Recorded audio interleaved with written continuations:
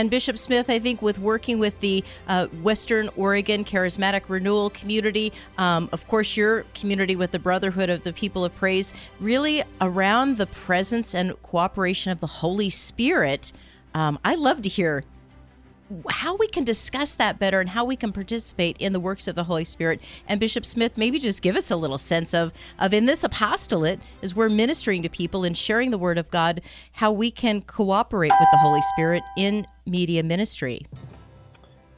Well, if you go back to the very early church and then you look through the lives of the saints, it's replete with examples of men and women and even children who have responded to the prompting of the Holy Spirit and have been, in a sense, wonderful proclaimers and witnesses of the gospel to the world around them. And this is something we have started talking more and more about, and you'll hear the Archbishop talking more and more about it.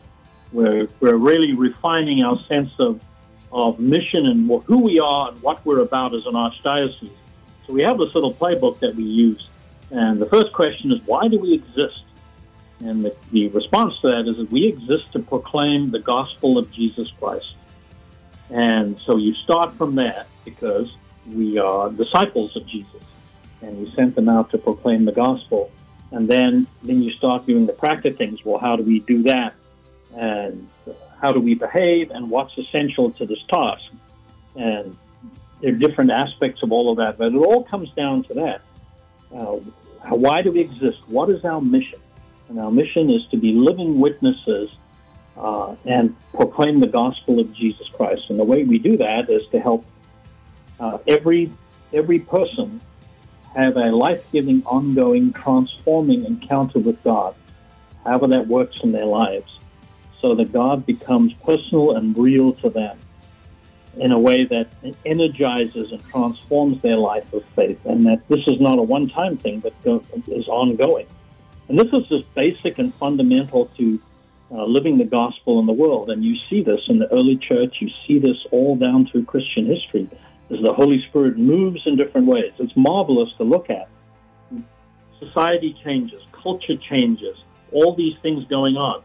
And so the Holy Spirit changes the way he works in the middle of that, simply because as human beings, we understand and see and experience things in certain ways. And so God reveals himself to us in ways that we can understand. That's why the Word became flesh and became the second person. The second person of the Trinity became Jesus Christ, Jesus of Nazareth, in our midst, in a way that we could understand, but also in a way that this shows God's incredible love and mercy for each one of us.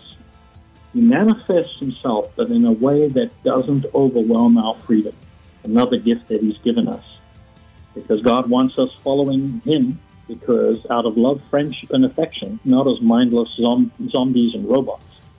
And so it's just, when you look at it and start thinking about it, it's just wonderful to see God's mercy and kindness and goodness in the way he reaches out to all of us and all creation. And that should evoke in us, unless we are extremely hardened hearts, incredible gratitude and a loving response.